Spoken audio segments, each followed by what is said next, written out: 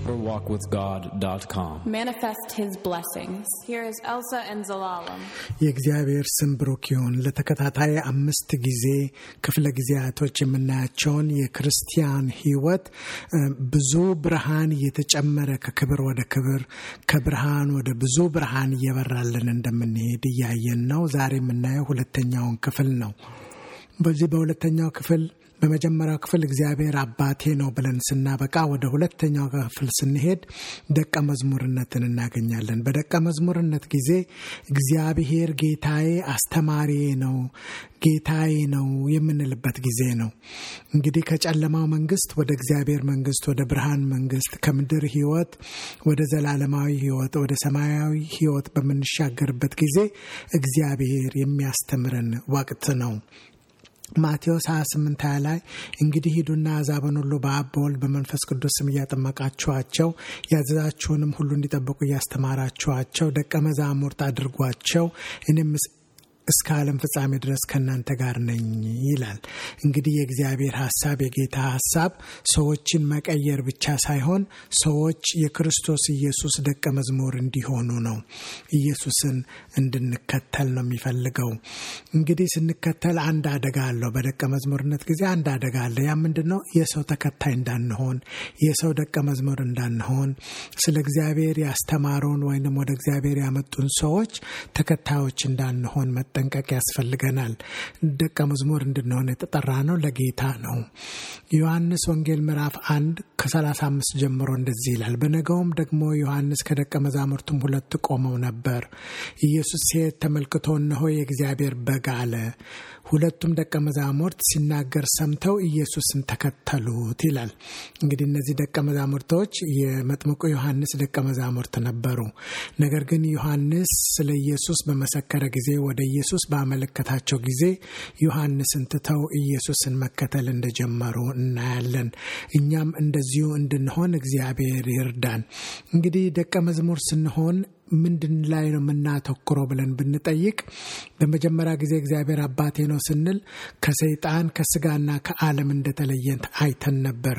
አሁን ከሶስቱ የትኛው ላይ ነው የምናተኩረው ብንል ሉቃስ 9:23 ለሁሉም እንዲህ አላቸው፣ በኋላ ሊመጣ የሚወድ ቢኖር ራሱን ይካድ መስቀሉንም ዕለት ዕለት ተሸክሞ ይከተለኝ። ነፍሱን ሊያድን የሚወድ ሁሉ ያጠፋታልና ስለኔ ነፍሱን የሚያጠፋ ሁሉ ግን እርሱ ያድናታል ይላል። እንግዲህ የምናተኩለው በስጋ ላይ ነው፣ በራስ ላይ በእኔ ላይ እናተኩራለን። ሰይጣን ከውጭ ሆኖ ነው የሚሰራው፣ ዓለምም ከውጭ ሆና ነው የምትሰራው።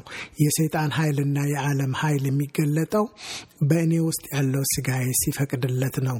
ስለዚህ ደቀ መዝሙር በእኔ ላይ ያተኩራል፣ ራስንም ይክዳል፣ ራስንም ይተዋል፣ ኢየሱስ ክርስቶስንም ሕይወት በሕይወቱ እንዲገለጥ ያደርጋል።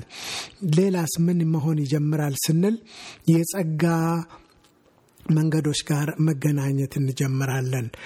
ዕብራውያን 4:16 እንግዲህ ምሕረትን እንድንቀበል በሚያስፈልገንም ጊዜ የሚረዳንን ጸጋ እንድናገኝ ወደ ጸጋው ዙፋን በእምነት እንቅረብ ይላል።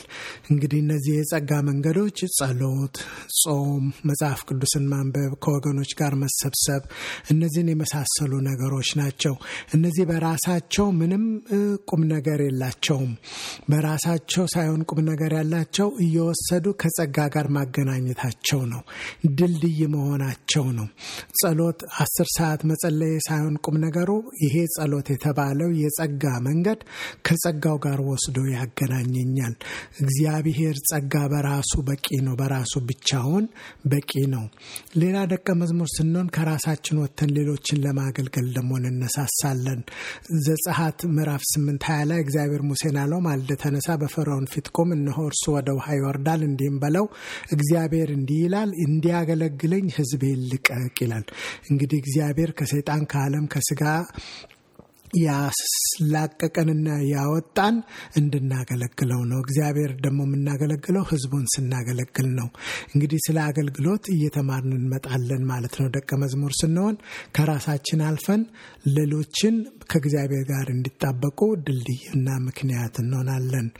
እንግዲህ መታወቂያችን ምንድነው በደቀ መዝሙር ጊዜ ብንል በመደንነት ጊዜ ሰላም ብለን ነበር ሰላም የእግዚአብሔር አባቴ ነው የሚለው ከቁጣ ልጅነት ወደ እግዚአብሔር ልጅነት ስንሻገር ሰላም ነበር መታወቂያችን አሁንስ ቢባል ባልትና ነው አንደኛው ዮሐንስ 2:27 እንዲህ ይላል እናንተስ ከእርሱ የተቀበላችሁት ቅባት በእናንተ ይኖራል ማንንም ሊያስተምራችሁ አያስፈልጋችሁም ነገር ግን የእርሱ ቅባት ስለ ሁሉ እንደሚያስተምራችሁ እውነትም እንደሆነ ውሸትም እንዳልሆነ እናንተም እንዲያስተምራችሁ በእርሱ ኑሩ ይላል እንግዲህ ምን ማለት ነው ባልትና የሚያውቅ ሰው ሚጥሚጣ ባዶን አይበላም ሽንኩርት ባዶን አይበላም ሽሮ ባዶን አይበላም እንጀራውን ባዶን አይበላም ባልትና የሚያውቅ ሰው ግን እነዚህን ሁሉ አንድ ላይ አድርጎ ቀምሞ ምግብ ይሰራል ማለት ነው እንግዲህ ወደ ጌታ ስንመጣ በደህንነታችን ጊዜ ወተት ነበር የምንመገበው ሰዎች ናቸው የእግዚአብሔርን ቃል ቀምመው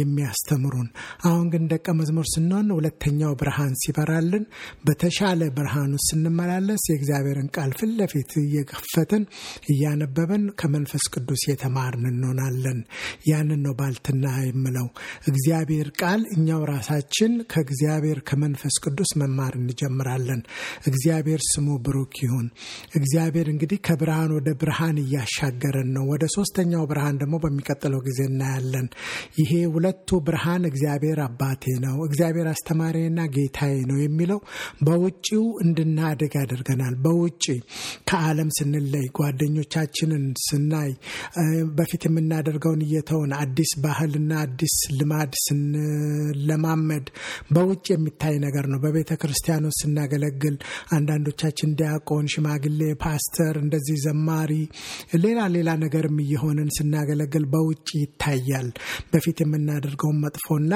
ክፉ የሆነውን ባህሪ እየተውን መልካምን ባህሪ እየተካን የእግዚአብሔርን ቃል እየተለማመድን በጸጋ እየተመላለስን ስታይ በውጭ የሚታይ እድገት ነው ሁለቱ ያየ ነው ወደ ሶስተኛው ስንሄድ ደግሞ ለየት ያለ እድገት እናያለን እግዚአብሔር ስም ብሩክ ይሁን በኢየሱስ ስም አሜን እግዚአብሔር ይባርክህ ይጠብቅህም እግዚአብሔር ፊቱን ያብራልህ ይራራልህም እግዚአብሔር ፊቱን ወደ አንተ ያንሳ ሰላምንም ይስጥህ ኦሪት ዘኍልቍ ምዕራፍ 6 ከቁጥር 24 እስከ 26 Thank you for listening. You can support us by praying and by sharing this with friends and family.